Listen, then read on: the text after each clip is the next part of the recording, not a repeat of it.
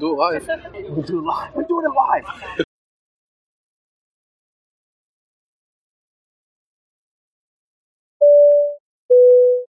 You're listening to Dots, Lines, and Destinations, a travel podcast with hosts Stephen Seagraves, Fosma Moon, and Seth Miller.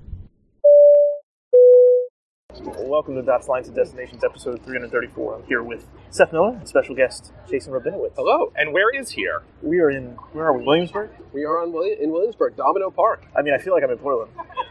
Yeah, The waterfront isn't this nice in Portland, is it? On certain days. more of a river. Well, we're on a river here too, I guess. Yeah. So it's nice. I feel like I flew across the country to come to another Portland. Yeah, but the important thing is we're doing a podcast with actual eye contact. Eye We're in contact, person. and I can see your mouth and your face. New for me for a long time. Yeah.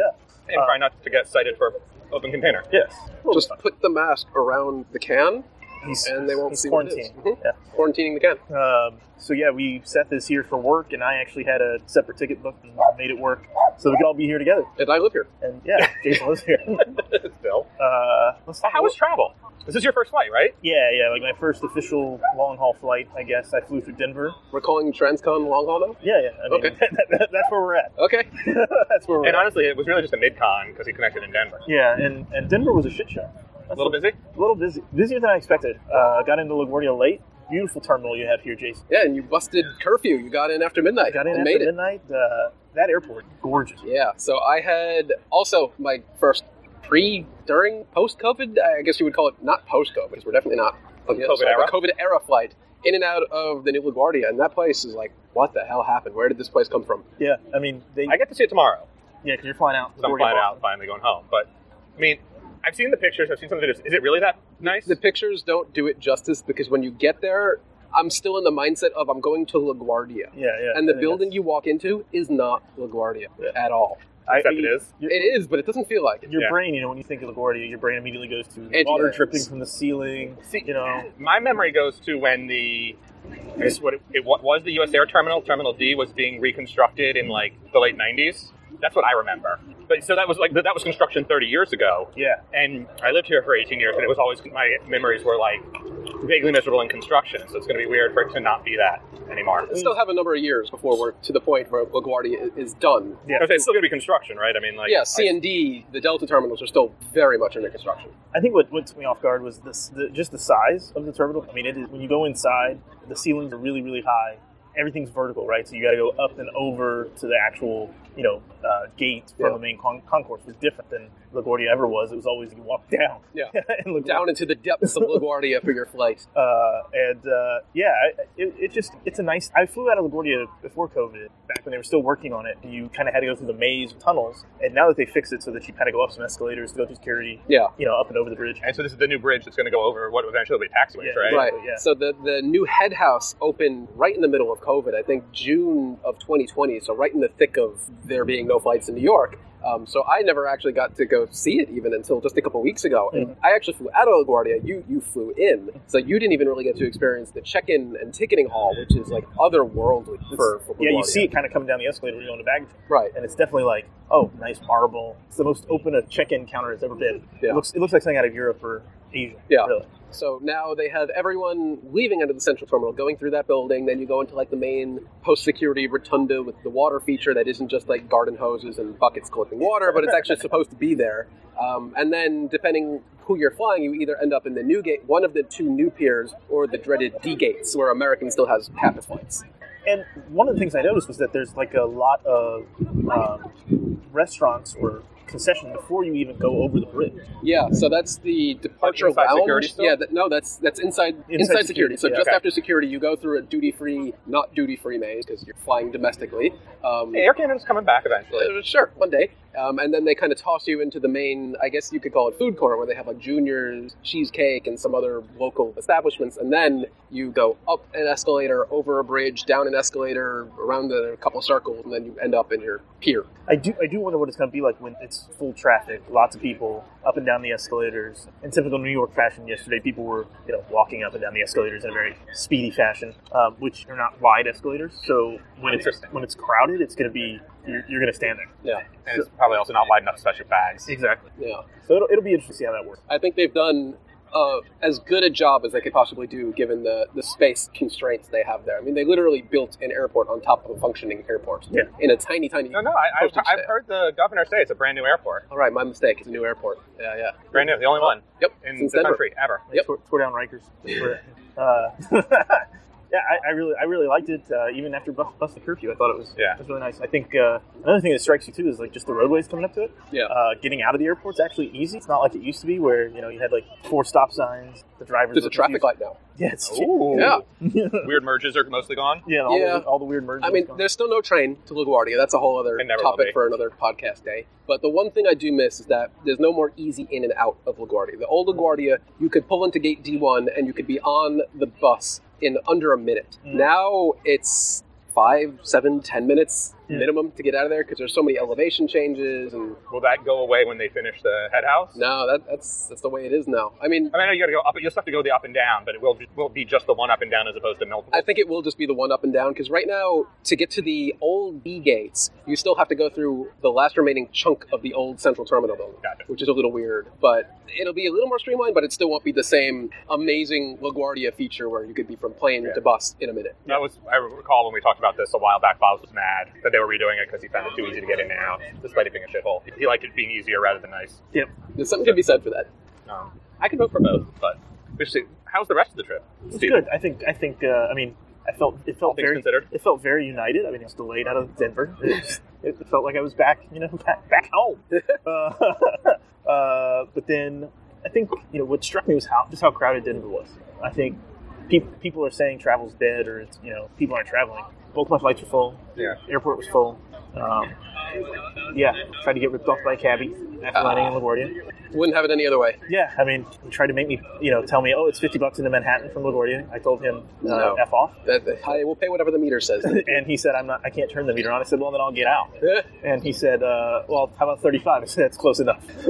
Okay, so you negotiated your better pay. I was tired. It was midnight. Yeah, and that's what he's depending. I'm still trying to figure out if travel is really back and flights are really full, or if the schedule is just still so pared back that everything appears to be full. I think it's both. Yeah. Right. I mean, the past week we've seen like 60 to 70%. We got actually a couple days over 70% of 2019 era travel, which is what I'm considering pre-pandemic these days. But the schedules are still decimated right now in a lot of markets. Like for me to fly home New York to Boston tomorrow is less than half the flights that used to, even on a Sunday. Right. And there's markets, I've talked about this before, Boston to Newark used to be 16 flights a day and is now like 18 a week.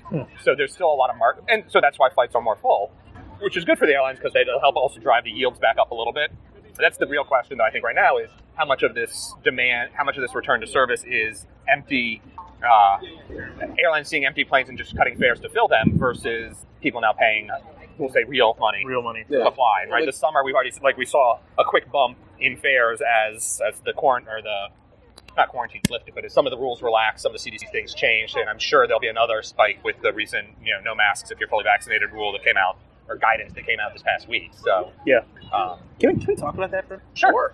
It's your podcast. Yeah, I mean, so they tell me. Just feed that ego. So CDC gives out this guidance that says masks public for vaccinated people unnecessary. Right. But they've made it very clear that masks are necessary for airplanes and trains and buses. I wouldn't say they made that clear. They didn't even mention that. On their sheets. To be fair. And modes of there are follow-up pieces, like follow-up guidance that said, but transportation is still covered. Yeah. Or you need to still be covered as a I'm okay with the CDC guidance, to be very clear. However, I find it odd that we're saying it's okay in public not to wear a mask if you're vaccinated, but if you're on an airplane, you have to wear a mask. Yeah, because we've been preached. It was banged into our heads from the get-go of COVID that planes are safe. Not only have they been saying planes are safe, I think we talked about this a little on Twitter the other day, but they've been saying planes are the physically safest place a human being could possibly be, and no one will ever get sick on a plane. You'll get struck by lightning 8 times before you get sick on a plane. Yep. And yet that's the one place you still have to wear a mask. Yeah. It's very confusing. I think it's frustrating for people because they think, well, I don't have to wear it out in public. Why do I have to wear it here? Yeah. Thoughts? I understand the challenge there. I think that Sarah Nelson, is her name, right? AFA? Yeah. Flight attendants union head, made a good point, which is transmission still happens. Transmission happens via planes, but it's really healthy or sick people traveling and then getting out and being stupid at the other end, right? Yeah. It's not happening on the plane so much as is happening via plane. And so that's a little challenging, but I'm not opposed to keeping the mask in place on planes. For one thing, the rule is if you're fully vaccinated, and there's no one actually checking that. Right. And if we're on an honor system, the people that don't want to get vaccinated are also the people that aren't going to pay attention to the honor system anyway and aren't going to wear their masks. So I've got a bunch of trips coming up this summer. Like, I'm starting to fly again. And while I find wearing the mask annoying, especially now that I'm, fully vaccinated plus 2 weeks, whatever, I'm pretty happy knowing that it's still there. And on the planes, I'm not willing to have that fight yet. Yeah. And it's probably a good thing, because the messaging about airplane safety never really made much sense, because on an airplane you're sitting inches away from someone for 5, 6, 7, 8, 9 hours. They're comparing that to the air is cleaner than a grocery store. Well, I'm not in a grocery store for 9 hours, and I'm not sitting next to anyone 3 inches away from my face for that duration of time. So I get that they need to keep the mask rule. The messaging about what is going on, which is, to me, was very poor. I think in general, though, the messaging has been poor. Yeah. I think that's the takeaway. Sorry, we're watching the ferries go by. This is great. Yeah, and the Popo. It's the most I've ever seen on a New York City. It's going over like 4 miles an hour. It must be. And it's got people on it. Yeah. It's the most people I've ever seen on one. Except the summer tourist rides out to the beach. Yeah. What is NYPD doing? Are they looking for us? NYPD boat came in too. This is lovely water from me. This is drinking beer in the park. Is that what this is? Yeah, it's a shakedown. Yeah, but we're on land, they're on water. They don't have jurisdiction on us. I don't think that's how it works. Yeah, no. Today, in Suspicious Legal Advice by Jason Rabinowitz. They're maritime law. Yeah. Oh, boy. Just gonna think, is anything else special? Anything else to change from your travels? No. Did I mention anything that I'm forgetting? I don't know. I think the crowding is the interesting part to me, I think, and really figuring out how that's going to play out. Yeah, I mean, I think the summer, we're getting into the summer months. You said you're traveling a little bit. Yeah. Jason, you're traveling a little bit. Yep. I'm probably going to travel a little bit. I think more and more people are feeling, especially those who've been vaccinated, are feeling more comfortable traveling. So I wonder what is it going to look like in 2 months, middle of June, July, when people are like, let's go to the beach, let's go to New York, let's go to LA. The amount of pent-up demand for travel right now really is probably higher than it's ever been in the past. It's just, I don't really feel like I have anywhere to go right now. Like, I want to travel internationally, but that's still almost completely off the table right now. Unless you're going to Greece. Or Italy, maybe, if you only fly Delta's COVID-tested flight, maybe. Yeah, what is this about? Nobody really knows. So Delta's had these COVID-tested flights where you can bust their mandatory quarantine if you do multi-stage testing before departure. But now that was only for essential travel. If you had business, if you had essential business there, or student or family members. But now Delta said it's open to tourism. But the Italian government hasn't said anything to that degree. Really? No. So book it and find out the hard way. Yeah. Book it and try. Yeah. That's interesting. I would have assumed that Delta wouldn't have made that announcement without guidance from the Italian government. They may have guidance, but that guidance isn't public yet. Wow. I mean, we also only found out that Portugal is officially going to open up to Brits I want to say Friday morning, after people had started booking on speculative flights, assuming that was going to happen. Yep. And then the minute it happened, all the prices tripled. So everybody was Germany announced very quietly too that they're fully open to vaccinated travelers as well. Just a couple days ago. Yeah. Only in German. The English site does not have that information. And what's interesting is that site also says that it's still closed to Americans. Yeah. even if fully vaccinated? Yeah. The fully vaccinated travelers. But I also have to assume a little bit of that is reciprocity, right? Until the U.S. really opens up. I think that is what it is. It's got to happen soon, right? It will. And I think the interesting part is going to be the vaccinated versus not, or test. We have vaccinated versus testing. That's a really weird dichotomy right now of if I'm fully vaccinated, but I want to be on one of these Delta flights, I still have to test twice before departure, plus once on arrival. And I'm going to St. Martin, I have to test before and after. There's all this testing involved, and no one's updated the rules to say vaccinated doesn't have to test. Yeah. Or I should say no one. Most haven't. Yeah. And no one's even talking yet about mandatory vaccination for entry. Yeah. The Australians have been talking about it. Yeah, but maybe late 2022. They're still very, very closed off. Right, because they can't get to the point where they can trust that people will have vaccinations. Or should they? So with that, though, right, we're talking about European travel now. Do the schedules have to, they have to adjust, right, to meet this? I mean, in the very short term, yes, but anything more than 3 months out, the schedule is pretty much unchanged from 2019. If you look 3 months in the future, you still see British Airways operating 90 gazillion flights between JFK and Heathrow a day. None of that's real. It's all hypothetical, but they could. They're going to leave it there. Yeah. The safety net. Yeah. Keep those slots. Yeah, exactly. Use them or, I guess not this summer. Not use them or lose them this summer, but it will get back there at some point. Yeah, when are we going to hear that negotiations for October? Yeah. Right? The airlines are going to ask for waivers again for winter coming up. Yeah. That season starts in October, so I figure they start negotiating that in June. Yeah. So that'll be fun. Look forward to that conversation coming soon. What about, United has announced the testing kits that they can...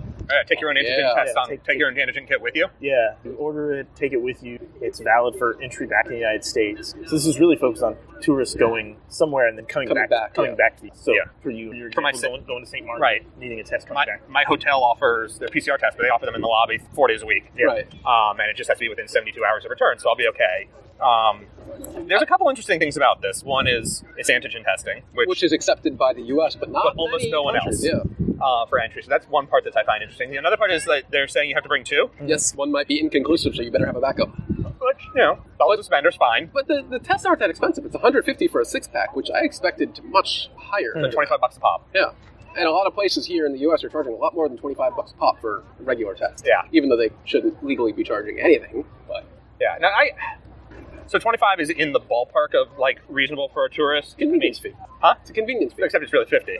But, this is interesting. I think that's ballpark reasonable. I'm going to pay 70, I think, in St. Martin for mine, so fine. Mm-hmm. But also, you get Willie Walsh from IATA now saying any fee for testing is too high. They should be less than $5, and everybody should be able to use antigen for all tests everywhere.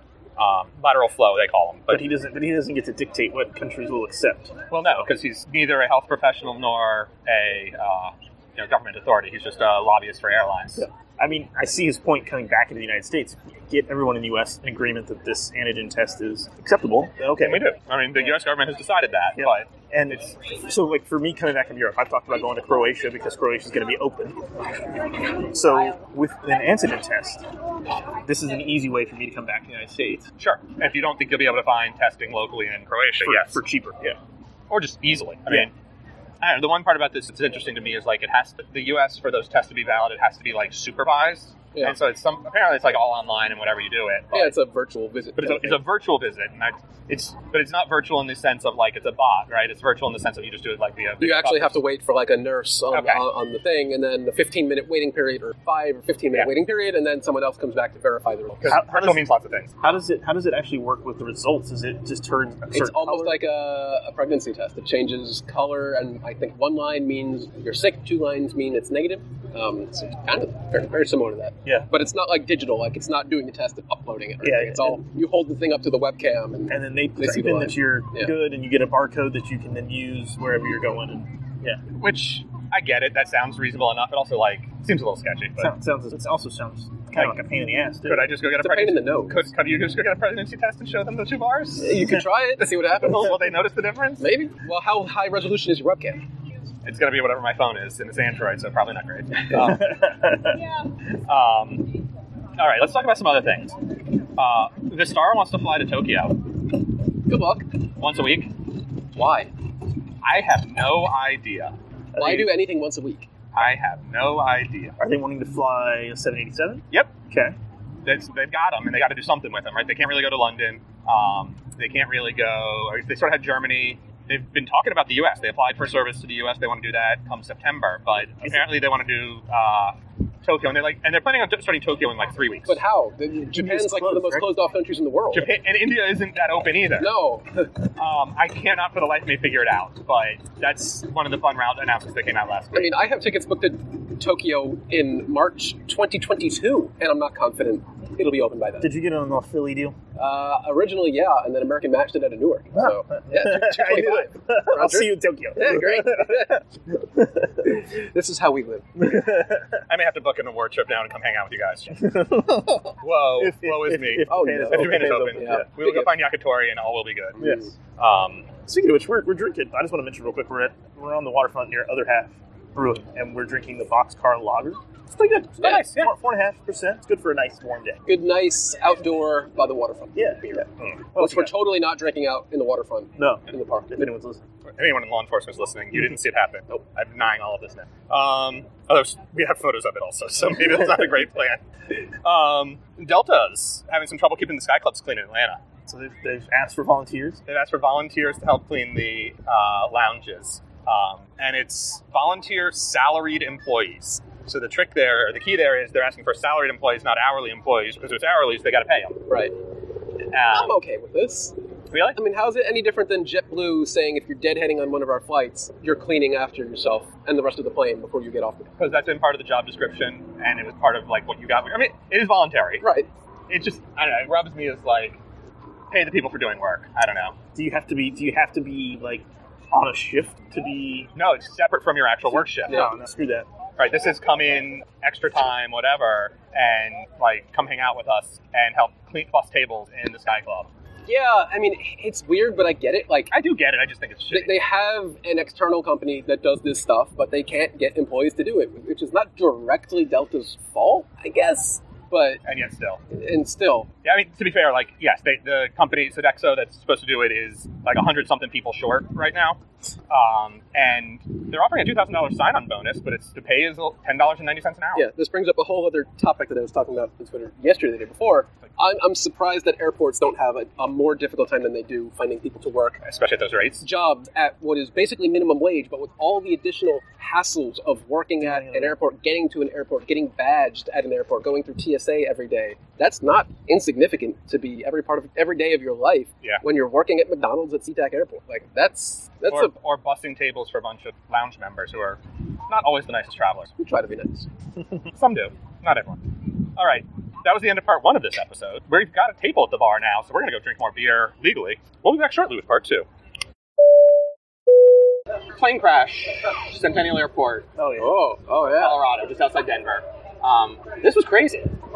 No one injured. 2 planes collided. Both landed. One landed, one Parachute landed. It also landed. Also, under the definition of came through the ground, not in a fireball, it landed. A Metroliner and a Cirrus SR-22. Yeah. So the Metroliner is like old, built like a tank. Yep. Right. The pilot reported an engine out, didn't notice the fact that like the rear half of the fuselage had been ripped open. Yeah.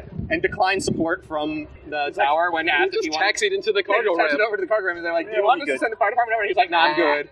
So clearly he didn't know. But the parachute part is really neat for me. So the caps of the Cirrus, the parachute system. The pilot there pulled it, was successful, and the plane landed, and he was, I think, mildly injured. Yeah, I actually don't know, haven't seen any report of what the damage was to the Cirrus that led to him pulling the cap system. Like, obviously something must have happened because you don't pull that unless you intend to write off the aircraft and never have it fly again. Yep. But, yeah, that thing is miraculously, amazingly engineered. And then more beer showed up, and life got better. Cheers.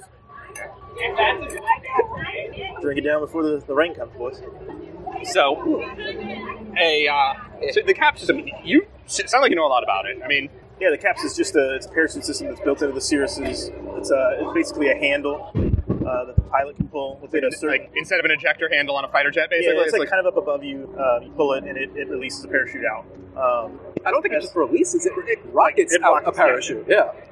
It is in fact an ejector handle, but it's an ejector for the parachute. Yeah, and there are criteria for when it can be deployed, right? Like so below 100 knots or something, yeah, 150 knots, something got to like be that. going a certain speed and at a certain altitude. So this was on final at Centennial.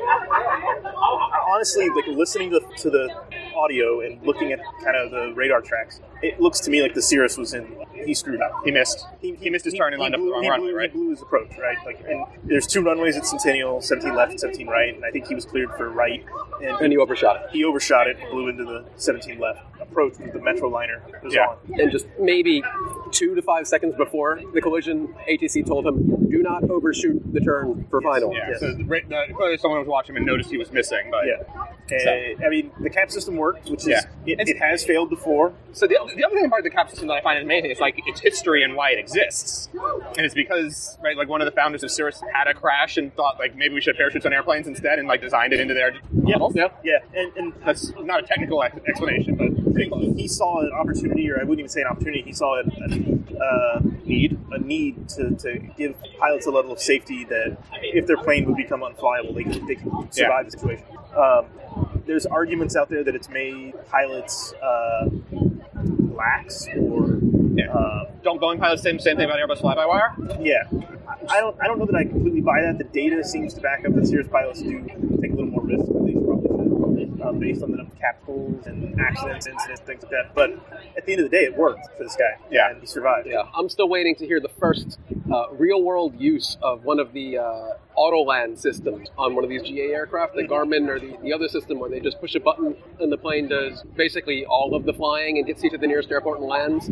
That's kind of, I mean, it's not the same as CAPS, since CAPS is designed for, oh crap, my airplane is broken and I need to get down to the ground, but I'm very much looking forward to the first successful life-saving use of that system. So you say it's not the same as CAPS, but there's also, if you talk to the Brits right now, there's a sort of this huge push in the United Kingdom to try to not fully automate things, but go towards like more eco-friendly and otherwise useful single-pilot operations. And they want to basically make the small commuter flights, the Stobart and the guys that fly to the Shetlands. I'm blanking on the name of that group now. But make all of those single-pilot operations, like on little 10 to 19 seaters. And big part of that was, can they make it happen as a single pilot? And if they do that, they need some sort of automation or like augmented pilot bit. And Inmarsat, who does the in-flight connectivity solutions, is part of that group now because their L-band, low bandwidth satellite connection is certified for flight deck communication. So it's sort of not the drag and drop, but sort of plug and play into this environment. And it already has all the, I guess it would be CAA certification you pay off. How it actually integrates and whatnot is fine, but I was talking to the guys about it, and they were like, it's not going to have video, you're not going to have any of these things to like figure out how to make it work, and their comment was, all you need is a very thin, bandwidth connection, and there's an emergency button. Someone on the ground can press it, or someone in the air can press it, but if they press it, it's registered at both ends, and the plane takes over, and it's basically using these autoland systems. Wouldn't that be weird if you're flying and someone else pushes the button? Yep, whoops, meant to hit Outlook there, accidentally hit the Autolander airplane. Oh, Jim, you did it again. I don't know. It'll be interesting to see how that goes. I mean, it's a cool system. I think the idea of it's great, especially like with single pilot operation. I think it's going to enable a lot of stuff. The reason I like CAPS is because it is such a like save your life type system. And when it works well. I was amazed at how well the Metroliner held up to the damage. Thing's a tank. Yeah, I mean, when you look at it, the fuselage is cut in half. It's got just the bottom half, like the bottom piece, holding it together. But, I mean, we've seen incidents like that before with a panel blown out. True. There's one in Hawaii. Like 40 years ago now, probably. Right, a 727 or something like that. I think it was a 73 Classic? Or a 73 Classic, whatever. Like, so, I mean, planes are crazy over-engineered. It is always amazing to see how well it works. I'm reading a tweet from Peter Lemmy, who knows a fair bit about flight controls, and he says, on the Fairchild Metro 2, the elevator and rudders are manually actuated with flight controls routed below the main deck. So all the cabling was was in the floor of the main deck. And only the entire top half of the airplane was obliterated, so it was really luck. Right, all the critical cabling was underneath the flooring, which was probably damaged, but still intact. Yeah, so it's super interesting. I think the whole everything around that incident was interesting to me.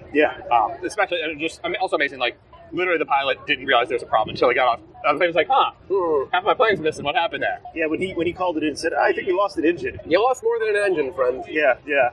And so I'll be interested to see what the NTSB report is on it, because, like you said, Jason, like what actually hit from the Cirrus? Right. You know, like did it 12 to 18 months? We should know. Yeah. Any day now. Listen, they do good work, and I appreciate them doing it right in detail. Well, we should get a preliminary report within the next couple weeks, so we'll get 4 to 6 weeks. We'll have some idea. Alrighty, I think that's going to be it for the main part of the episode. We got a little Hawaii conversation to come up in the bonus topics for our Patreon subscribers. We going to Hawaii? We're going to Hawaii. Oh, congrats. Yeah. Okay. Let's talk about it. We'll see how far we actually get. Yeah. But we'll have that for our Patreon subscribers, which thank you to those of you who are already there. For those who want to, read the show notes or any of the pages, you can find us, I think we're just dots, lines, and destinations on Patreon, but something like that. You bought, as a supporter, you bought Jason his beer today. Thank you. And Stephen and mine, but mostly Jason. You can also follow us on Twitter at DotsLines or moredotsmorelines.com, and we will talk to you again next week. Bye-bye. Bye-bye.